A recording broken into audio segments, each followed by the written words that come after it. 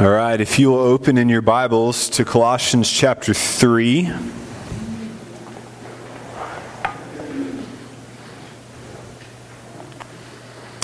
Colossians chapter 3.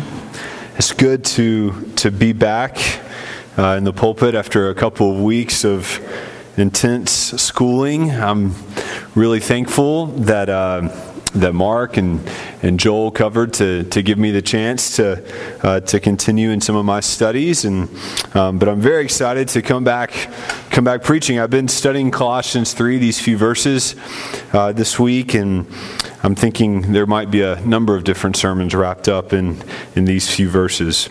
So let's look together at Colossians chapter 3. We'll read 1 through 4.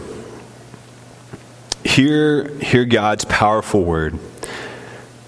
If then you have been raised with Christ, seek the things that are above, where Christ is, seated at the right hand of God. Set your minds on things that are above, not on things that are on earth. For you have died, and your life is hidden with Christ in God. When Christ, who is your life, appears, then you also will appear with him in glory. Let's pray again for God's blessing on his word. Oh God, we've called to you numerous times, and we continue because our need is continual. I pray now that you would fill the preaching of your word with power by your Spirit, that you would bring clarity to what is unclear, and that you would bring life to where there is death, that you would bring new understanding where there is confusion, and you would bring hope where there is despair. Accomplish all this for the glory of your name. Help me as I seek to serve your people, I pray. In your name, amen.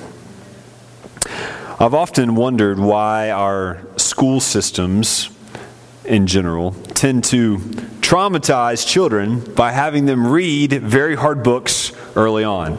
Now, before I alarm some of you, I'm all for reading hard books and making children read hard books. But I've wondered sometimes when we have students read some of these priceless works of literature before they're old enough to understand or appreciate them, and perhaps ruin them. It seems to backfire sometimes, or at least that's how it began with me. I remember when I was in high school, I was supposed to read portions of Don Quixote. Did anyone read part of Don Quixote? Show of hands. You all look at you, you're all traumatized by this experience, right?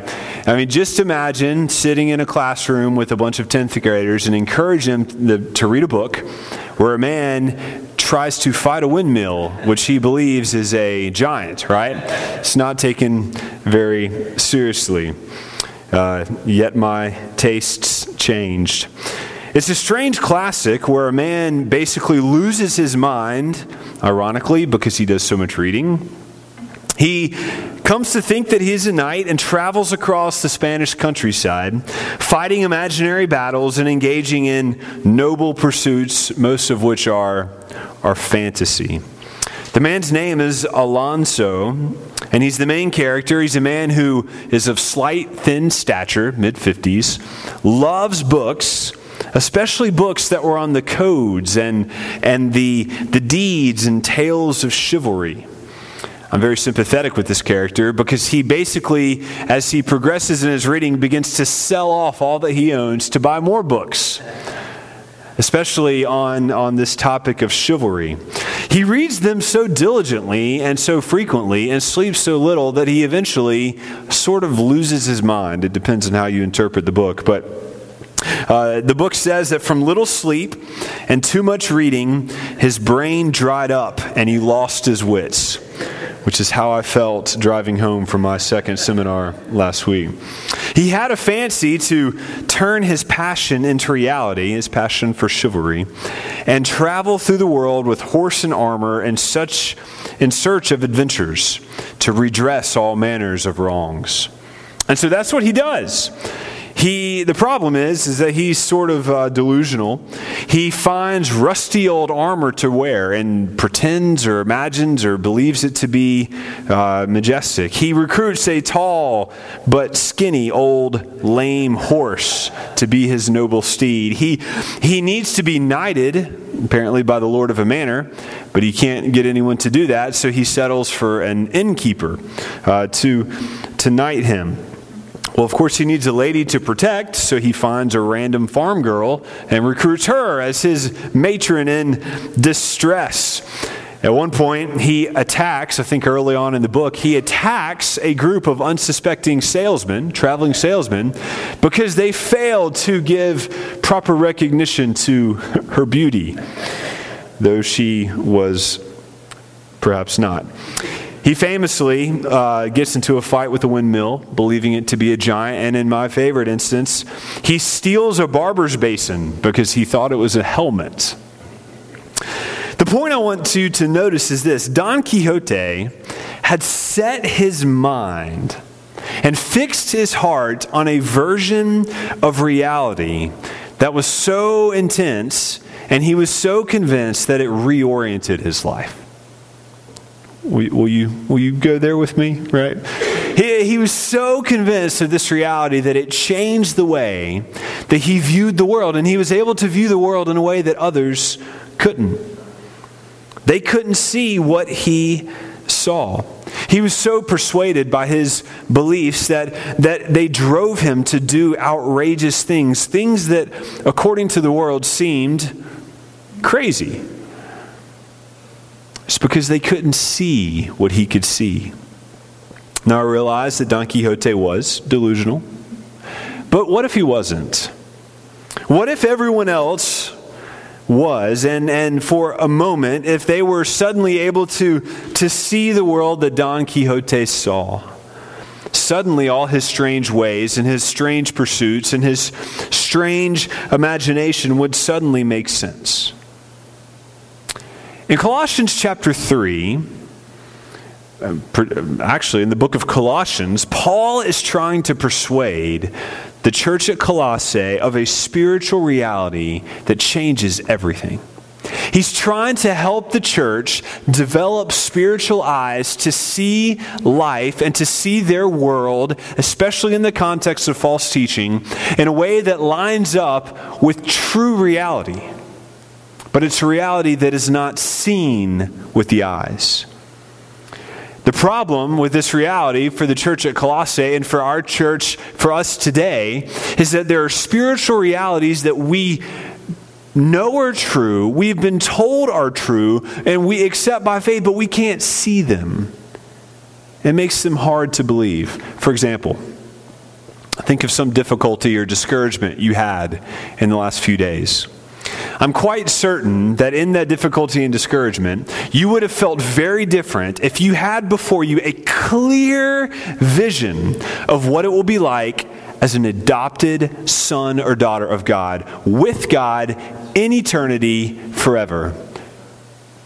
Right? It would change the way you deal with your struggles.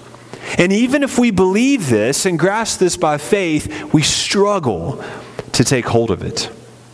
We as Christian people are a people who are overly dependent on faith. Let me rephrase that. Back up. We as a people tend to be overly dependent on what we can see. And yet as God's people, God has called us to see things by faith. We know that there's more to our world than what meets the eye. There's more than things that we can just see. For example, just because you cannot see carbon monoxide or flu germs or radio waves, that doesn't mean that they don't exist. You just need different instruments to see them, right? To understand them, to study them. Well, Paul is calling for us to take up the instrument, the proper instrument, the instrument of faith.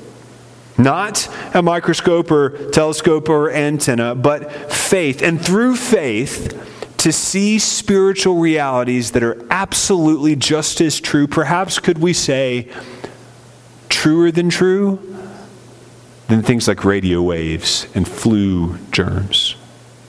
to take them by faith, to use spiritual eyes to see God's true reality. And that reality, when we come to understand it, changes everything. And I really mean everything. And that's the main idea of this text this evening. That those who have been raised up with Christ now live and now must live and are compelled to live a totally new life. A totally new life. You'll notice that this text begins with a condition. Perhaps your translation, the first word there in chapter 3, verse 1 is if. If is a very important word, right? It signifies a condition. It means that if condition A is true, then condition B or statement B will follow. If the first condition is true, then all these other things can apply. If you serve 20 years in the military, then you may be eligible to receive retirement benefits, right? If you throw a match into a gas can, then you imagine the rest, right? That's how conditions work. And we'll talk more about this if statement later, perhaps on Sunday. But the key thing to understand right now is that Paul is understanding the incredibly practical teaching that is coming up in chapter 3 and chapter 4. He's understanding all of that to be a building upon what is being said in chapters 1 and 2. That these conclusions that he's getting ready to make, these practical life applications, flow out of the theological realities that he has been describing for us. And what I've found to be true is that the more we understand these theological realities, the more we take hold of them and the more real they are to us. I suppose if I knew anything about radio waves, I would appreciate radio waves more than someone who does, right? Pitiful example, but isn't that the case? When we understand things poorly, we can't grasp them and their implications. Paul's whole ethic for living, his whole his practical Christianity was deeply rooted in the theological gospel realities that he has covered in these first 2 chapters. I hope that you are hearing and seeing that theology is practical. That what you believe about God affects the way that you live. And it should change your life. The call here, especially in these few verses, I'm going to spend extra time on this because this is a transition point in the book. The call here is for Christians to recognize the implications that come from these spiritual realities that we cannot see. And so what that means for us tonight is we need to think a little bit, we need to review briefly, we might do even more later, about that Pauline phrase, in Christ, or with Christ. We call these the doctrine of our union with Christ, being united with Christ. It's one of those doctrines that just makes me scratch my head so much because it feels just beyond me. We've spent a fair amount of time on that in the past, but I thought we could review a little bit tonight. Because it's so important to see this link. Paul is saying, look down at verse 1 again, right? The condition is if you have been raised with Christ.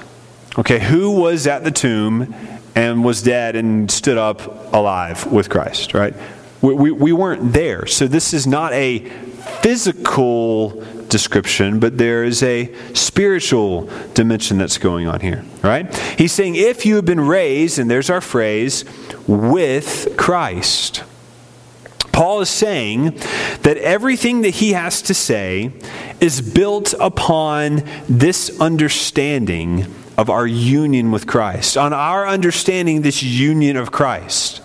There's a pattern of being united to Christ in spiritual death and in spiritual resurrection. I'm trying to simplify this in a way that would be clear. So I've kind of boiled this down to 3 phases, and it might help you to write down the three phases. And we could see this all over the Bible, especially Paul's letters, but particularly we'll just pick some from Colossians. Okay. So 3 stages in this pattern of this pattern of spiritual death and resurrection. The first one is this: you learn Christ by faith. Learning Christ by faith. Look down at chapter 1, verse 4. Paul is thanking God for the faith, since we heard of your faith, do you see it? In Christ Jesus. Colossians 1 verse 4, those who are spiritually alive have learned, they have placed faith in Christ because they have learned that Christ has died for them. All right, it's Christianity 101. And it's not only that Christ has served as our substitute, but that he is also our representative. We hear that Christ died for us, but then we also come to understand that we died with Christ. This is our union with Christ. And that he rose for us, yes, but we rose with him. We are united to him through faith. Faith is the glue that sticks us to him. And so our spiritual life begins with this union. It begins when we take hold of this reality by faith. So we learn of Christ and take hold of it by faith. The second phase is being baptized into his death. You can see that there in chapter 2, verse 12. Having been buried with him in baptism, in which you were also raised with him through faith, there it is again, in the powerful working of God who raised him from the dead. Now, we've already looked at this text, and we don't have time to look at all this tonight, but one of the things to remember about baptism is that it signifies union. That's part of the picture, that we are, remember, buried with Christ in baptism, raised to walk in newness of life, as we'll see in a moment. That there is a union that is signified. We're baptized into his death. In Romans, it describes being buried with him in baptism. That's why we say that phrase. So baptism includes a spiritual death. Remember, we talked about Christ's death as a baptism and as a circumcision as well. Baptism includes spiritual death. Just as Christ died, so too do we die to sin. We die to our old way of life, and then we raise to a whole new life as we're raised with Christ, which brings us to the third stage where we share in the resurrection life. And this is what is so applicable tonight.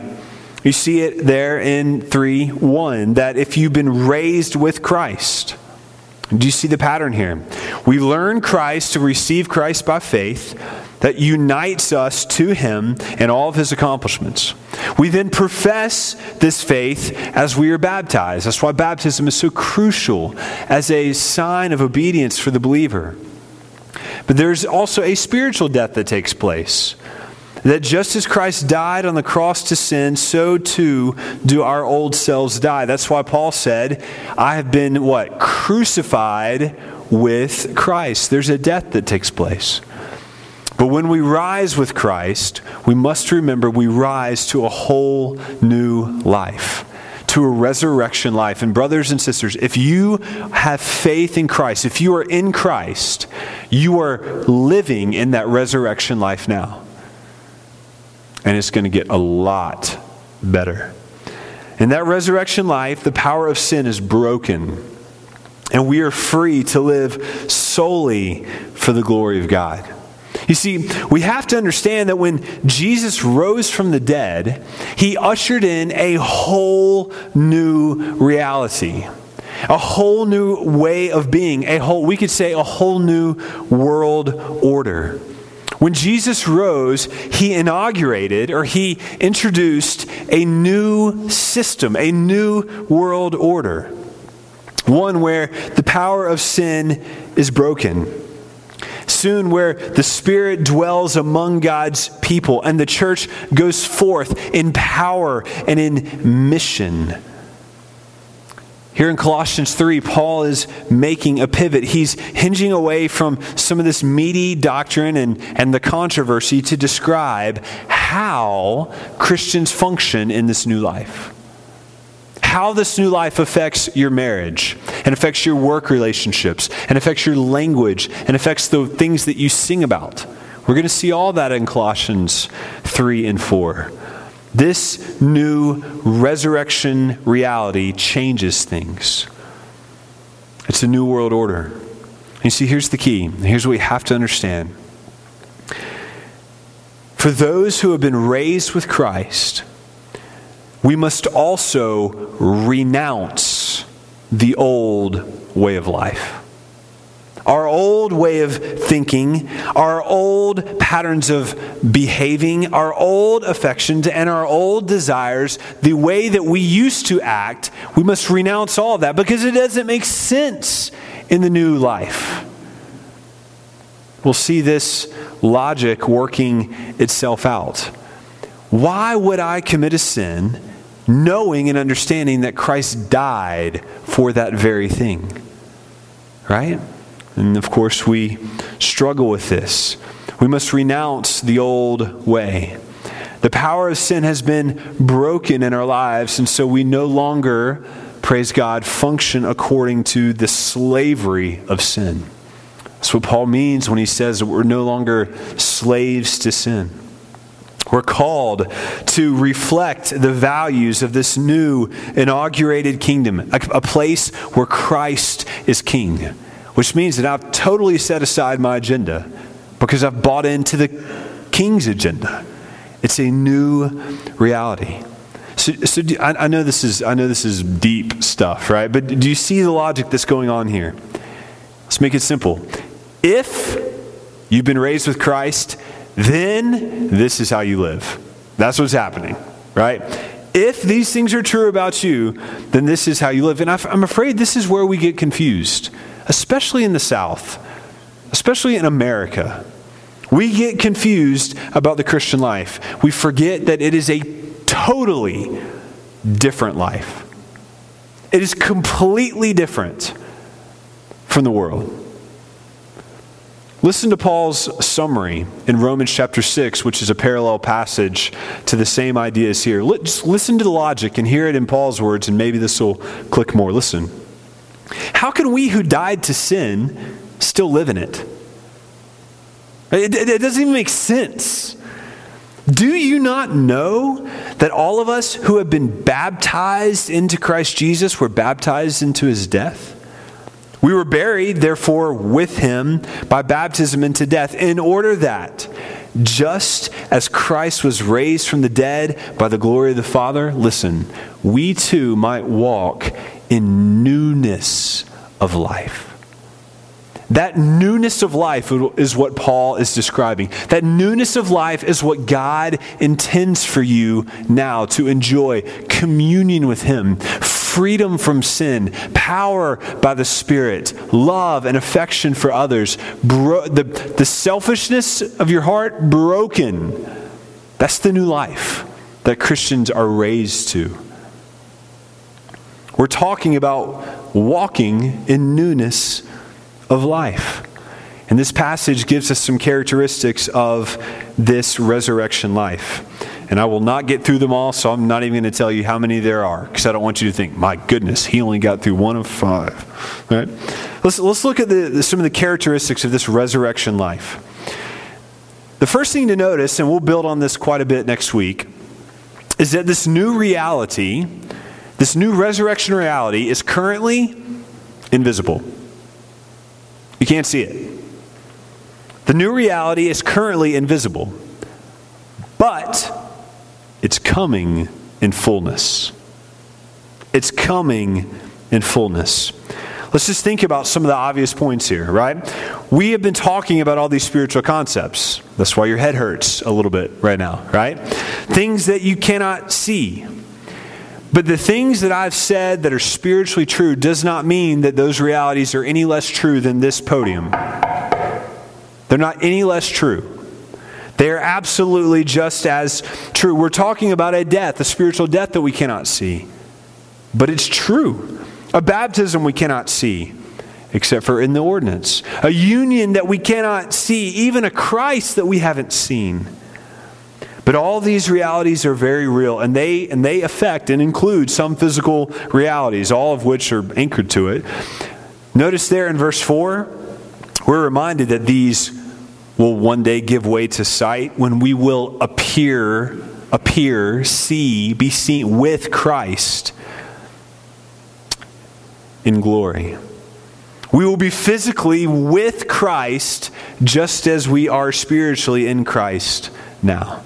These are real realities. But look down there in verse 3. I'm starting here because I think it all builds off this concept.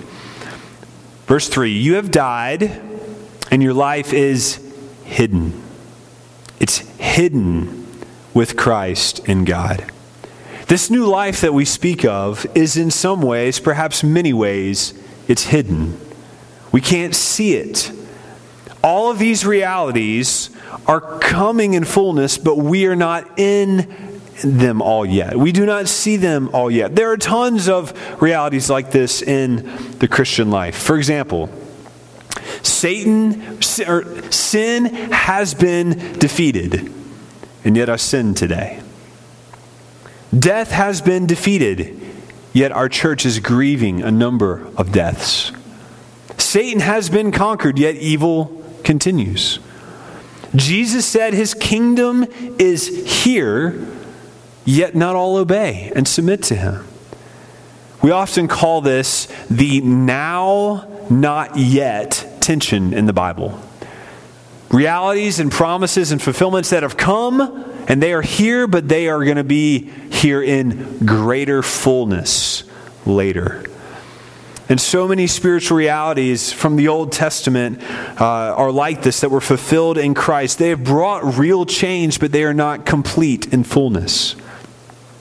This hidden, revealed pattern is really common in Jewish thought, and I think will help us understand this, right? So we're thinking about verse 3. What does he mean when he says our life is hidden with Christ? Well, in Jewish thinking, they would understand, and I think we can understand this pretty easily, that there are many things about God and many things about his purposes and many things about his plan which exist now, but we just can't see them. Right? God has plans and actions and things that he's doing that we can't see. They're real, we just can't see them. There are all sorts of things that are taking place in heaven right now that are real and we just cannot see them. All right, that's easy to understand, right? We believe them. They are in heaven, so they are hidden from us. But sometimes God allows people to have a glimpse of these realities, right? God has historically allowed people to have visions like Jacob or Joseph or Daniel or famously John in the book of Revelation. To give them a glimpse, to pull back the curtain of what the world will be like when these things come to pass and when they will be seen by everyone else.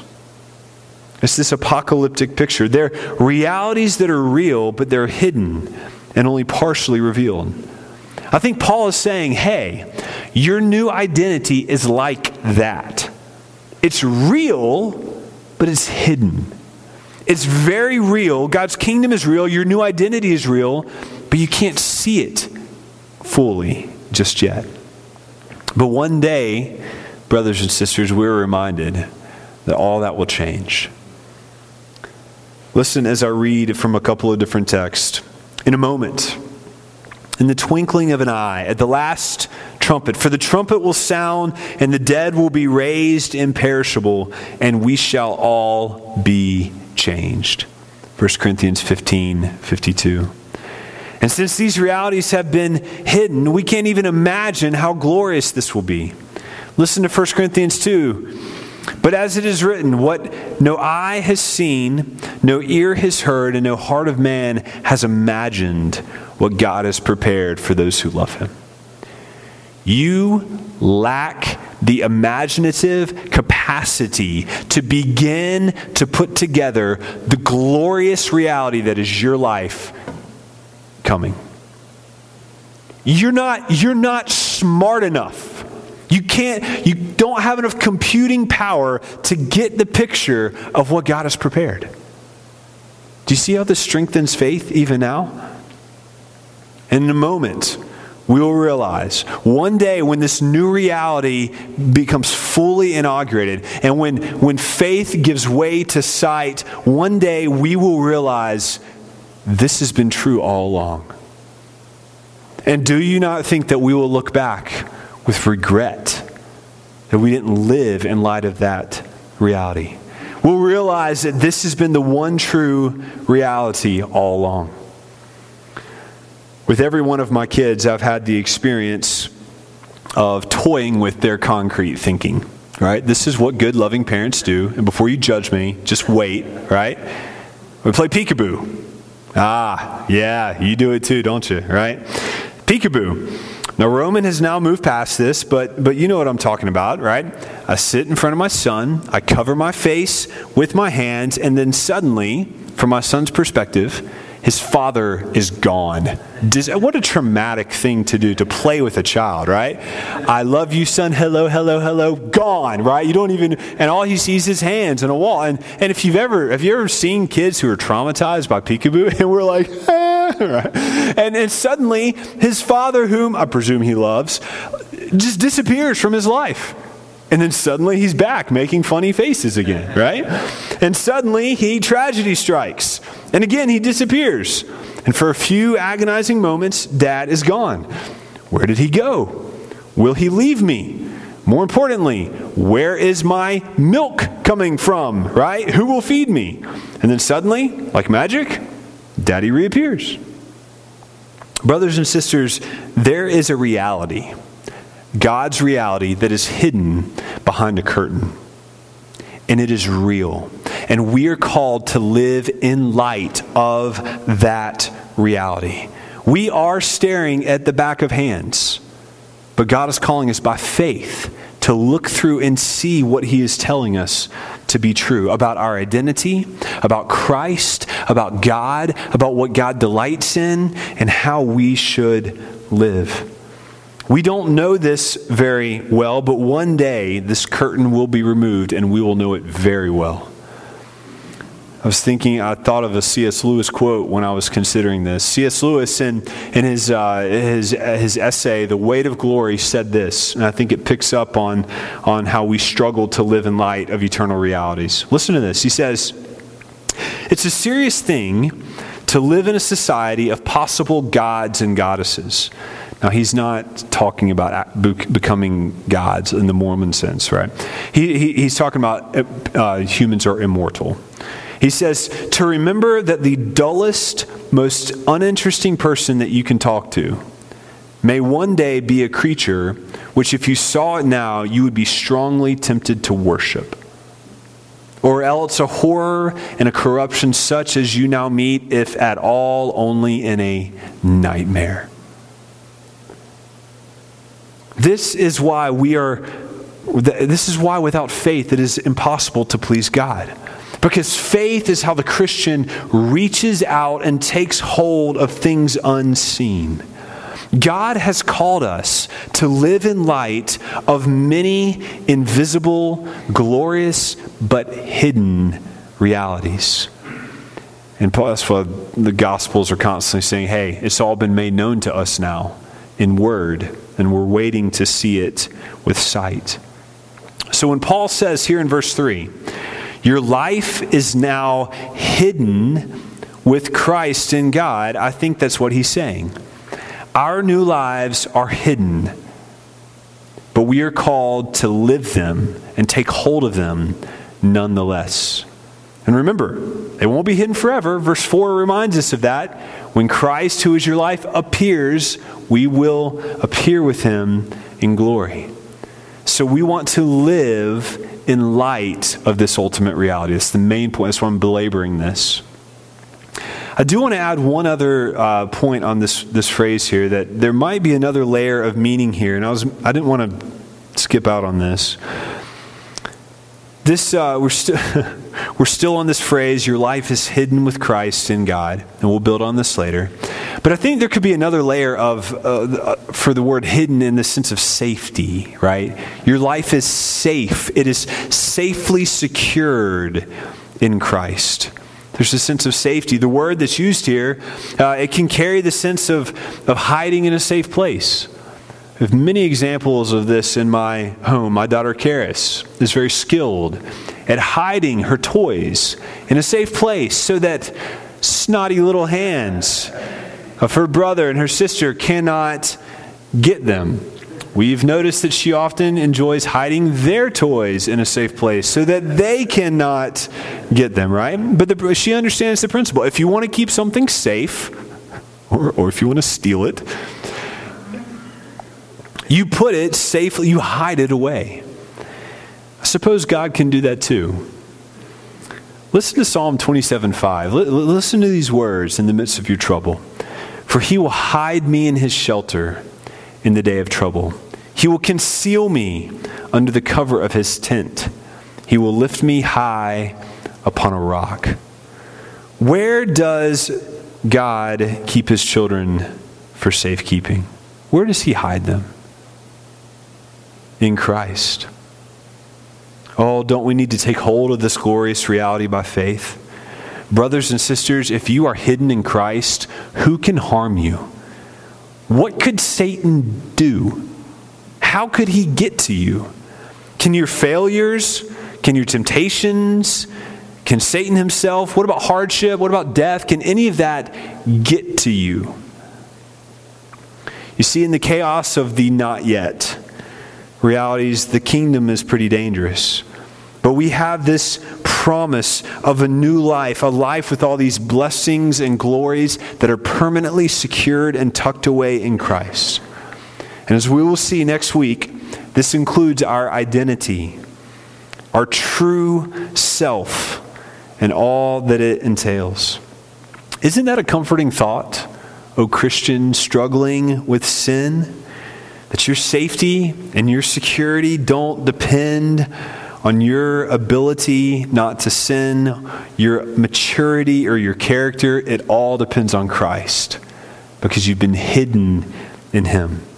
God is the author of salvation. He's writing the story and he will see it through to the end. So be comforted by that. Go home, meditate on these verses, and then we'll put all this together next time. All right, let me close this in prayer and you'll be dismissed. Father, we thank you for this glorious reality that you've hidden us in Christ, that we have died with him, and that we have been raised with him. So help us, like him, to live a resurrection life that is fully pleasing to you, focused on bringing you glory. Help us eagerly await the day where we will see you. We ask this in your name. Amen. You're dismissed, church. Go in peace.